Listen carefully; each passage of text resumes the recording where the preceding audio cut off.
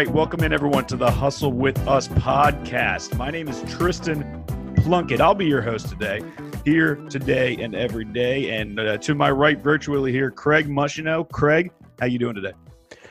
All good, Tristan. Awesome. Well, we just got off the line here with a high school coach down in Maryland. He is the head coach of the Richard Montgomery High School men's basketball team. Recently coming off a 4A West Division title down there, and has really turned that program around since taking over the helm in 2012, and had a lot of interesting items drop on us. Craig, what did you think? What did you think of the interview? Yeah, really interesting interview. Obviously, Coach Breslau has a lot of experience, a lot of great ideas. One thing that really jumped out to me, I really enjoyed how he uses technology. Of course, here at Hustle, we're all about sports technology as part of the Hustle app. And so it seems like Coach is a big adopter, an early adopter. He's looking at the future, looking at all the different ways that he can get better analytics through technology. And then, of course, so many great insights leading in from the beginning of the season to the end of the season. Really good interview. Absolutely, yeah. And I one aspect I really enjoyed is his how he and his team identify a loss. Has some interesting takes there. This is a guy that set the school record for wins for the basketball program, but I think in his mind he might never have gotten there because maybe some of those wins didn't record as wins in his own mind. So we'll get to it here. We'll let you guys listen in and form your own opinions here. But without further ado, here it is, head coach David Breslau. Before we get to our interview, a quick word about the Hustle Sports Training app.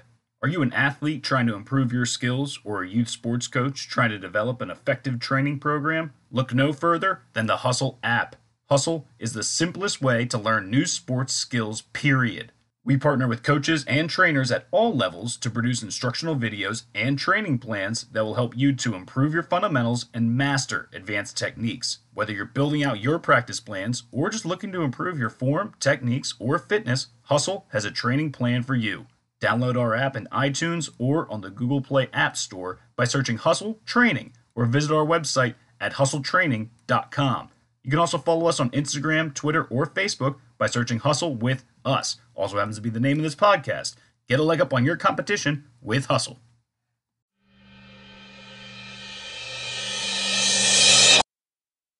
All right, welcome in, everybody. We are excited to be joined by Coach David Breslau. Coach David Breslau, he is the head coach at Richard Montgomery High School, has been the head coach there for some time now, took over after a brief stint there at BCC, an RM grad yourself down there in Montgomery County, Maryland. I know you folks made a decent run into the 4A state championship playoff this year. Coach, tell us a little bit about that. Tell us a little bit about yourself here, your transition into coaching here from college, and sort of what this whole process has been like. Just give us a little background on yourself here. Sure. I always foresaw myself as eventually going to be as a coach in high school, and it was always my high hopes that I'd coach at my alma mater. So I'm lucky enough to have that opportunity now. Going into college, I had some opportunities to play, and then chose not to go that route. But I always made sure to stay close to some high school games, and was able to always attend some games wherever I was at. And eventually, when the opportunity presented itself at Richard Montgomery, where I also teach history, I jumped on that, and definitely was able to profit and be able to coach some great players, and we've had a good amount of success over the past couple of years. I'd say so, yeah. By my calculations, over an 800 win percentage, creeping towards that 900 realm, and like we said, you've set a couple of records there. The school wins record there now, is it 25 for you guys? 24 in a 22 game season with playoffs. There it is. Yeah. And you actually went to school out there at the University of Pittsburgh, and even when you were out there, you were attending high school games and sort of doing a little scouting yourself and maybe prepping and shadowing some coaches out there. Tell us what that was like. Sure. I always kept track of who was one of some of the top teams, and I was lucky enough to, University of Pittsburgh. There used to be a school, it's shut down now. It's called Shenley High School, And back in the late '90s, they were nationally ranked, and that was a quicker walk than to some of my classes to go to Shenley High School. And so that was always a great atmosphere out there. And I wish I could remember some of those players. They used to come out to the University of Pittsburgh, come out to our gym and play with us, and give all the college kids a run for their money. But I would go out there, which was again like right around this corner, and I'd go out to Beaver and see some of those games. They have a strong tradition out there, and also out to I don't know, Upper St. Clair and Fox Chapel, and there's a lot of good teams around there. There's a lot of good coaches back then. So always trying to keep up with everything. Yeah. So, talking about your coaching journey, did you start out, as an assistant coach, or kind of work your way up from youth teams into high school? Right. So I even student teaching. I was student teaching at Northgate High School in Bellevue, and I was able to hang out with the basketball team a little bit up there, even though I had graduate classes to attend to.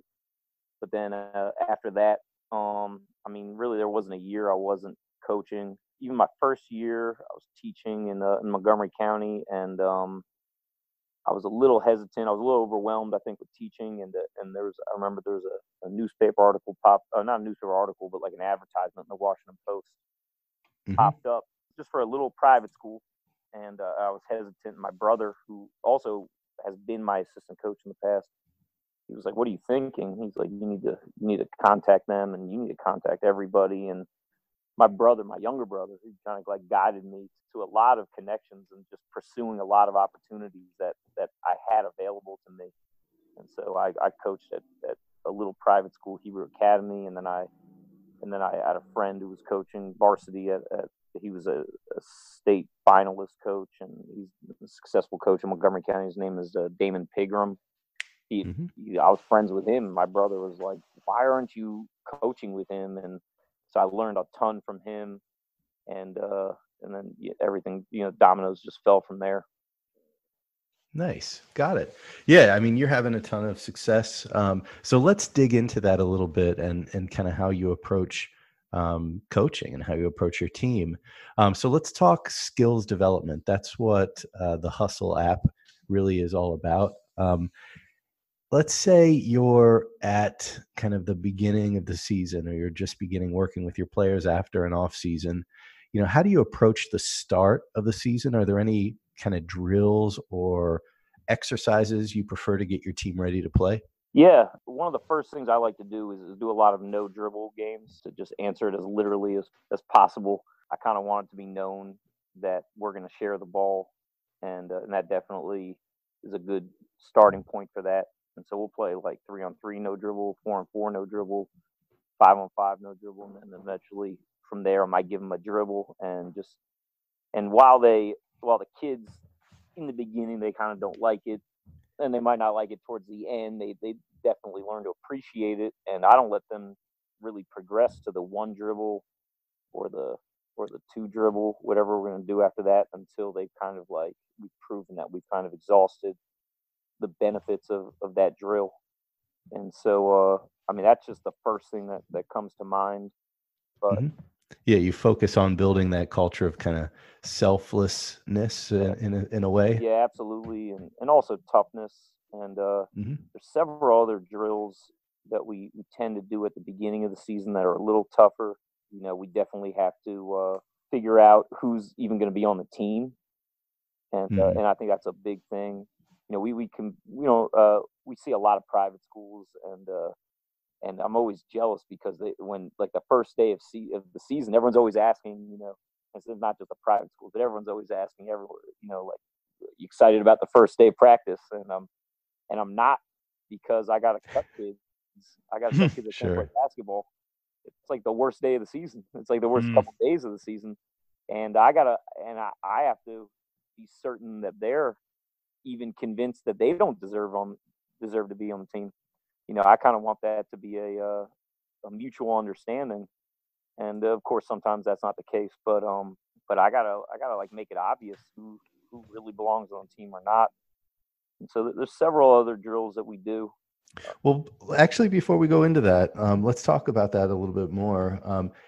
Say one of our listeners has been cut from the team. They tried out, they didn't quite make it. What are some things that they can do in the off season to prepare themselves for the next try, the next round?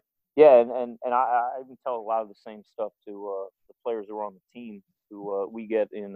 We'll do like 6 a.m. workouts. If anybody wants to work out at 6 a.m., that's like the only time we can get the gym. We live in Mm-hmm. a very heavily populated area where the our public school system, the gym use is owned by the community and it's run by a outside agency.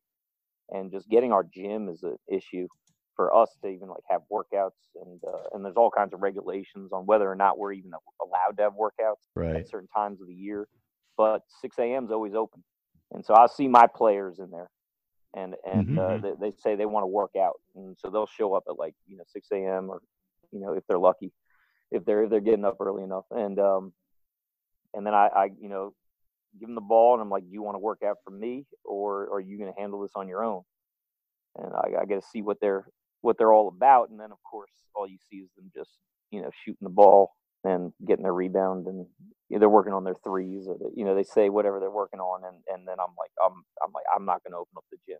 This is what you're going to be doing, and Yeah. and so this is the same thing I'd tell anybody who was cut, and I want to see. I mean, if you're not sweating, I mean, let's just start there. If you're not sweating off of your individual workout, if you're not challenging yourself, if you're not pushing yourself to be uncomfortable with the speed you're playing at, I really think you're kind of wasting your time. And whoever's opening that gym, you're probably wasting their time too. And so Mm-hmm. the first thing that comes to my mind when I'm talking about a guy trying to prepare himself to play at whatever level they're at is just pushing yourself full court and just going full court. And if you want to take those jump shots, do it full court and do it as fast as possible. Just dribbling up and down, and I think one of the biggest things is using your imagination. It's imagining that the toughest defender you've ever played against is guarding you. You have to try to find a way to get past them. And if you can't imagine that defense in front of you, if you can't imagine like the intensity that you need to bring to get uncomfortable to get to the point where you are comfortable, then I can't see yourself really progressing to improve yourself. Got it. Yeah, Coach, thanks for sharing that with us. That's really good insights there. So how, let's say, you're working through the season. How do you adjust your coaching technique based on what the team's giving you or based on the skills of the players that you've got? Is there a difference in strategy, depending on what the team's giving you? Yeah, we change right now. I'm working on what we're doing for this next team. So we just finished our season about a month ago, and I'm already with my assistant coach, kind of ironing out all the details of how we're going to do things different next year because we're not going to be as big. We're graduating just 2 seniors, but they were 6'9" and 6'6". Wow. Yeah, and we're going to be smaller. We're not going to be small, but we're going to be smaller next year. We're going to be a lot faster. And we were really like pack line oriented this past actually couple of years. We've been pack line for the past 3 years. We've been very methodical offensively, I feel, for the past couple of years. And this team, with the amount of talent that I have and the amount of guys I want to use off the bench, we're definitely not going to be able to go that route. I'm not going to be able to go pack line and run like down, the shot clock down to single digits and then look down the bench and see, 8 guys that deserve playing time, and they're just sitting there while my team is running an offense for 25 seconds. I'm not looking forward to that kind of situation. So we're reworking a lot of things and we're kind of almost coming full circle from about 4 years ago. We had a similar team, and so now we're going back to more of that fast-paced offense and a lot of pressing, and so we're definitely changing everything really coming to this next year, despite the fact that we had a really successful season this past year. Exactly. Yeah. You graduate two 2.65 plus guys in high school. That's definitely going to take a little bit of a toll. But hey, with that comes a little bit more speed, a little change in strategy, and what do you know? Before you know it, you were back in the postseason mix again. Real quick before I get to my next question, you mentioned a term there that some of our folks may or may not be familiar with. Can you just give us a quick overview on the pack line defense and what you mean there? Sure. I was once we have an alum who his name is Ryan Kruger. He's over at he coaches for the he's in the G League. It's Fort Wayne Drive. He got a lot of the alumni from our school who are we have a lot of coaches out there, and it was funny because we were talking basketball. We had like a little chalk talk, and he was like, "Pack line's not the most unique defense," and he's like pack line's just defense. It's just what we play in the NBA. It's just what pack line is, and I saw what he was saying, and it was very true. It's traditional defense. However, there are some points that I think that separate it from a lot of other, or not, or just like what many schools do around the country. And I think the first thing that comes to mind is you're not denying one pass away, and certainly that's Okay. not going to be the case always in the NBA. You're not denying one pass away. You're in what we call the gap, or what what everyone calls the gap. You're not guarding the ball. You're one pass away, but you're looking at the ball, and the whole thing on your mind is this guy's about to drive, and if he drives to my side, I'm blocking that off. Okay. I think that's the first thing to think about with the pack line is that you're not denying ball side. You're going to stop the next guy from driving. From there, everything kind of turns into just traditional defense. Mm-hmm. Yeah, just a one step ahead approach at all times there.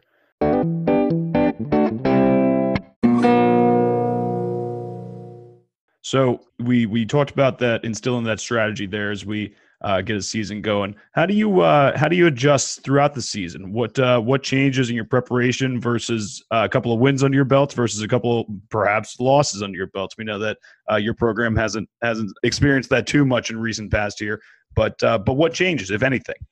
Yeah, well, I mean, first of all, and it sounds kind of silly, but I mean, our definition of a loss, and that's one of the biggest things I want to get across to our guys throughout the season. Our definition of a loss is not in the win loss column. So we'll win a game and we'll call that a loss. It depends on if we've accomplished what we wanted to do, and if we lost a game, that might not be we might not call that a loss either. So I mean, we play like I mean, there's some teams in DC that are just like insane. We're a public school. We don't have a recruiting budget, a travel budget, a sponsorship, Mm-hmm. and we're going to play in the DeMatha Summer League, and we're going to play. We're going to play like a DeMatha or like a O'Connell, a Bishop O'Connell, and for those that know, you just check the national rankings. Sure. We're going to play those teams, and we're gonna lose. We were lucky enough to play last summer. We played DeMatha, and we played them. They were like missing almost. I think they were missing every starter, and we actually got a win out of that. But we might play them this summer, and we might lose by 30. That might be a win. If we did what we set out to do, we'll call that a win. And so we had one loss during the regular season this past year to our rival, Gaithersburg, who we were able to beat a couple times also this season. But we lost by 20. And offensively, that was a loss. Offensively, that was certainly a loss. But we held them to 55 points, and that was, I think, their lowest of the season. And so we went in, we lost that game knowing that we were going to play in the playoffs. And we said, hey, we can do this job on defense. We're going to be okay because we're not going to do as bad on offense. So our definition of a loss is definitely a big part of that answer to your question. Sure. And then, but moving beyond that, I mean, we're always preparing for whatever action, the strongest action from the other team. We definitely want to know how they're guarding the pick and roll. That's probably one of the first things that we want to figure out is how they guard the pick and roll, and also how they guard handoffs. Because this year and next year, handoffs are a big part of our offense, and if they're going to be switching on handoffs, then we have to really those couple days before the game, we're really going to really talk about what are we going to do when they switch on handoffs. And if they don't switch on handoffs, then everyone's really happy. But yeah, really. Yeah. So that, I mean, that's just the first thing that comes to mind from that question. But then beyond that, of course, we want to know if they're going to play zone and what kind of zone. Yeah, I would love to come up with an offense that you can just say we're going to run that offense against any zone if it's a 2-3 or 3-2. But I don't think, and I've seen some coaches try to do that. I don't think those really exist. And if they do, I can't wait until I find out that offense. So that's a big part too. If they're going to play zone, then of course we have to prep for that because we spend most of our time prepping for man. Lucky enough, we've been great shooters the past couple of years, and we haven't seen too much zone because teams realize they're not going to be able to stay in the game if they're going to leave us open. So now let's say we're getting into the season here. We're midway through. Maybe a skid of what you would consider a loss. Let's say you do hit that skid, and there's something that needs to change there. Tell us about that process in terms of identifying that what that change needs to be, and then implementing that change into the players based on their skill sets and you knowing what their educational skills are. Yeah. So I think I'm trying to think of maybe a good example, but just the process is certainly written out for us, and that's we're going to identify the problem. We're going to identify the action that we need to either do on offense or protect or guard on defense, and we're gonna most likely turn that into a game. And so let's say we realize, and that's something with my team right now is they're fast and they're not selfish, but we have an issue with like throwing backdoor passes. Like I've had teams where like this is the offense we're running, we're gonna do handoffs, we're gonna try to get backdoors off of it. And they just do it, and I'm like, "Oh my God, I'm the greatest coach in the world." And then a couple of years later, or next year, we try to do the same thing, and I'm like, "These guys can't make a backdoor pass. They don't have, Lost my touch. I told them exactly what they're supposed to do. They're not doing it, So obviously, it's not going to come as easy every year, and so we're gonna kind of like give them some tips. We're gonna give them, I have like a whole like gamut of points I'm gonna make in my speech that I'm gonna hopefully keep below 5 minutes on what a successful backdoor is gonna look like. We might run through it just like to go through the motions, but then of course I'm gonna see all the players kind of like get tired with that. And so eventually I'm going to have to make a game out of that, and that's what we're going to do next. And we're going to apply points, and we're going to assign points for successful backdoors. And there's no question that we're going to make it into a competitive and a competitive game that hopefully the players don't find a way to cheat, which is always the case. And then we have to adjust the game. And luckily, I'm at the point now in my career where I've seen most cheats, and so we've adjusted and we've made hopefully make the games like foolproof.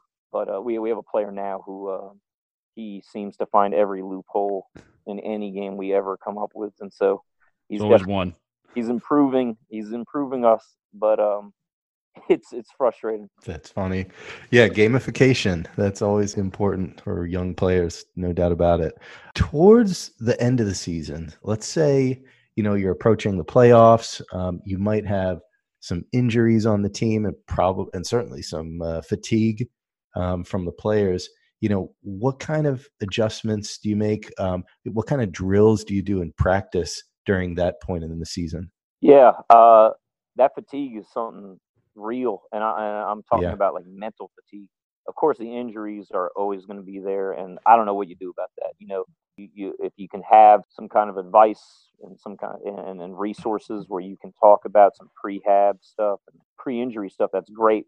Lucky enough, we have also another great alum from Richard Montgomery is Blair O'Donovan, who's right now the like physical trainer for the Washington Wizards.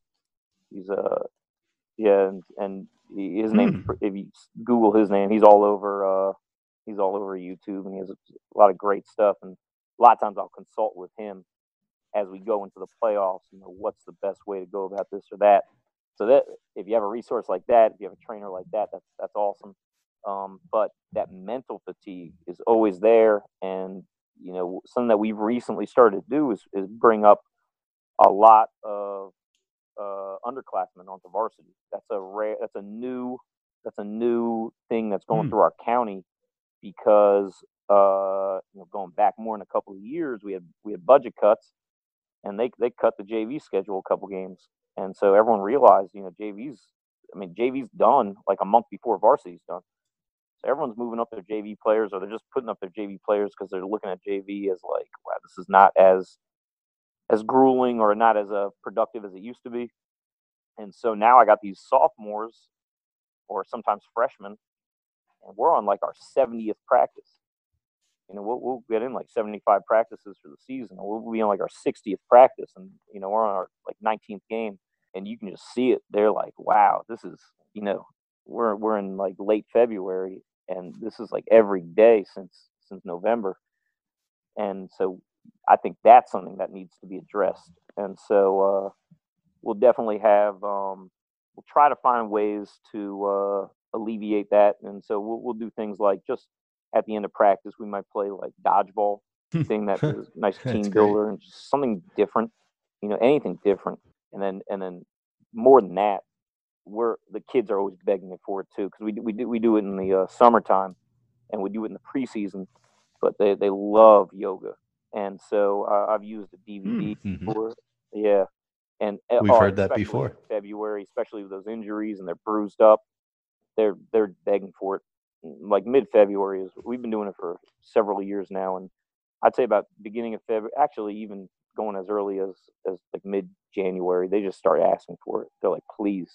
And we're really lucky that we have a mother of a girls soccer player who's going to be great. The girl's last name is Heaven, and she's a big D1 recruit for soccer, but her mother is a yoga instructor, and she loves working with our team. She comes in and I mean she's the real deal. She can do like all kinds of crazy stuff. She's built. She's way stronger than any of our players, and that's, I think, yoga's huge for those types of situations. Nice. That is healing for sure. All right, you've kind of walked us through the season and the way that you approach it and the way that you look at things. Here at Hustle, where we look for ways to leverage technology to get the most out of players. So think about kind of the way that you coach and your overall plans for your teams. What role does technology play in your coaching today, and what role do you see it taking on in the future? Well, yeah, for today, I mean, it just comes down to the camera, and then we tape probably about a dozen practices. I think practices are great for us as coaches to look at what we've been doing. The players actually watch that, especially, and I think it's huge for your players who are not getting that much playing time, because I mean, does any coach honestly believe that they're going to post some game film, and the guy who's sitting at the end of the bench is going to watch that game film? Well, there's no like, why would he do that? I mean, of course we have all kinds of arguments why he should. I live in the real world, and that kid's not watching that game tape, and so but if you post practice, all of a sudden you see, and we use Huddle, and you can see what they've watched, like how much they've watched, and all of a sudden you post practice, and that guy who's never played, he's watched 2 hours of game tape.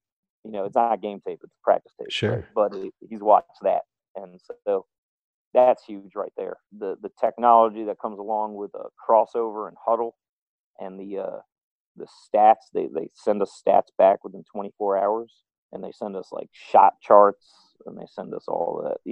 I think we have we have like the platinum package. I think we have to fundraise for that. It's not cheap. Fundraising is always a big issue, but nevertheless, we're able to benefit off having that package. And those stats are awesome. I mean, and you can break them down any way. And then what makes it even the best is you can click on, like, you'll go through the stats, and it will say, like, 15 turnovers. Well, you just click on the 15 turnovers, and it shows you a breakdown, shows you a cut up of all those turnovers. And so I think something that I saw early on in my career when all this technology wasn't out there, We want to watch game tape. Well, that meant everyone's sitting down and we're watching the whole game. Well, coaches are trying to make a point about, we're not doing a good job on back doors. Well, that's not coming until like the middle of the second quarter, and then actually that time it was a good back door, right? But like the third quarter back door, that's when the back door started. That when it was like at the end of the game. By that time, we made like 50 other points, and the guys are like, "What do we?" You're all over the place. The only way I think you can watch game tape is if it's broken down, and make that game tape probably I'd say no more than a half-hour session, and that's even kind of pushing it, right? So the technology that the Huddle provides and crossover, where you can just click on a button and you see every turnover, and you can even go for the whole season and click on a guy and say every turnover he's made. So you get that guy, you say, "Come on, let's have some lunch." He brings over painful. lunch. Player knows what's coming when coach asks him to lunch. That's for sure. Yeah. Yeah, but just the ability to see that like that is it makes you feel like, first of all, it makes you feel like a professional. It makes you feel like you're in the NBA or something, that you have that kind of that access. And so that's definitely the first stuff that comes to mind with that question. I'd say for the future, Huddle's coming out with I should get paid by Huddle for this, but they're coming out with this thing you mount on your gym floor, your gym wall, and it's going to track the ball, and you don't even need a film crew. We got to find managers, or maybe ask a father or somebody to film our games, and that's imperfect because they want to watch the game. So there's always a play where they're watching the game and the camera's on an empty hoop. But for the future of technology, you got this thing mounted on the wall, and then it's following the ball, and then it's automatically uploaded to Huddle, and they're sending you your stats by the next morning. Wow. Yeah, that's cool. And then beyond that, your imagination can. The way technology exponentially grows these days, you can imagine it's going to be able to track players soon. And then you're going to be able to see the stats that we see in the NBA with, how long are these guys running during the game?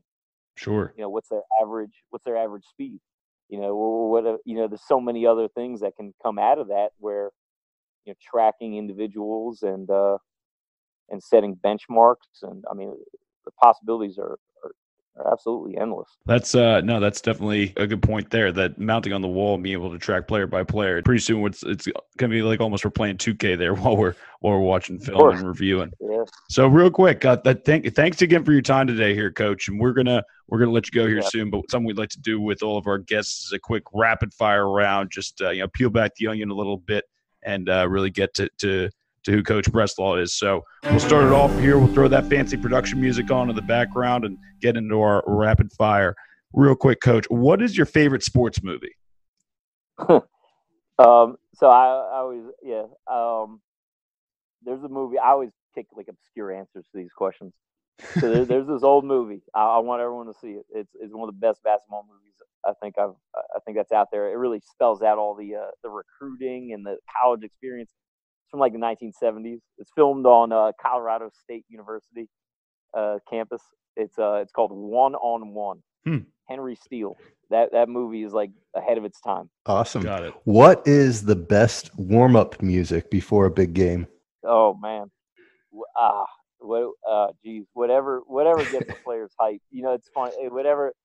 Yeah, okay, so my song, there's no way any kid's gonna play it, but I like the Big Payback by James Brown. Okay.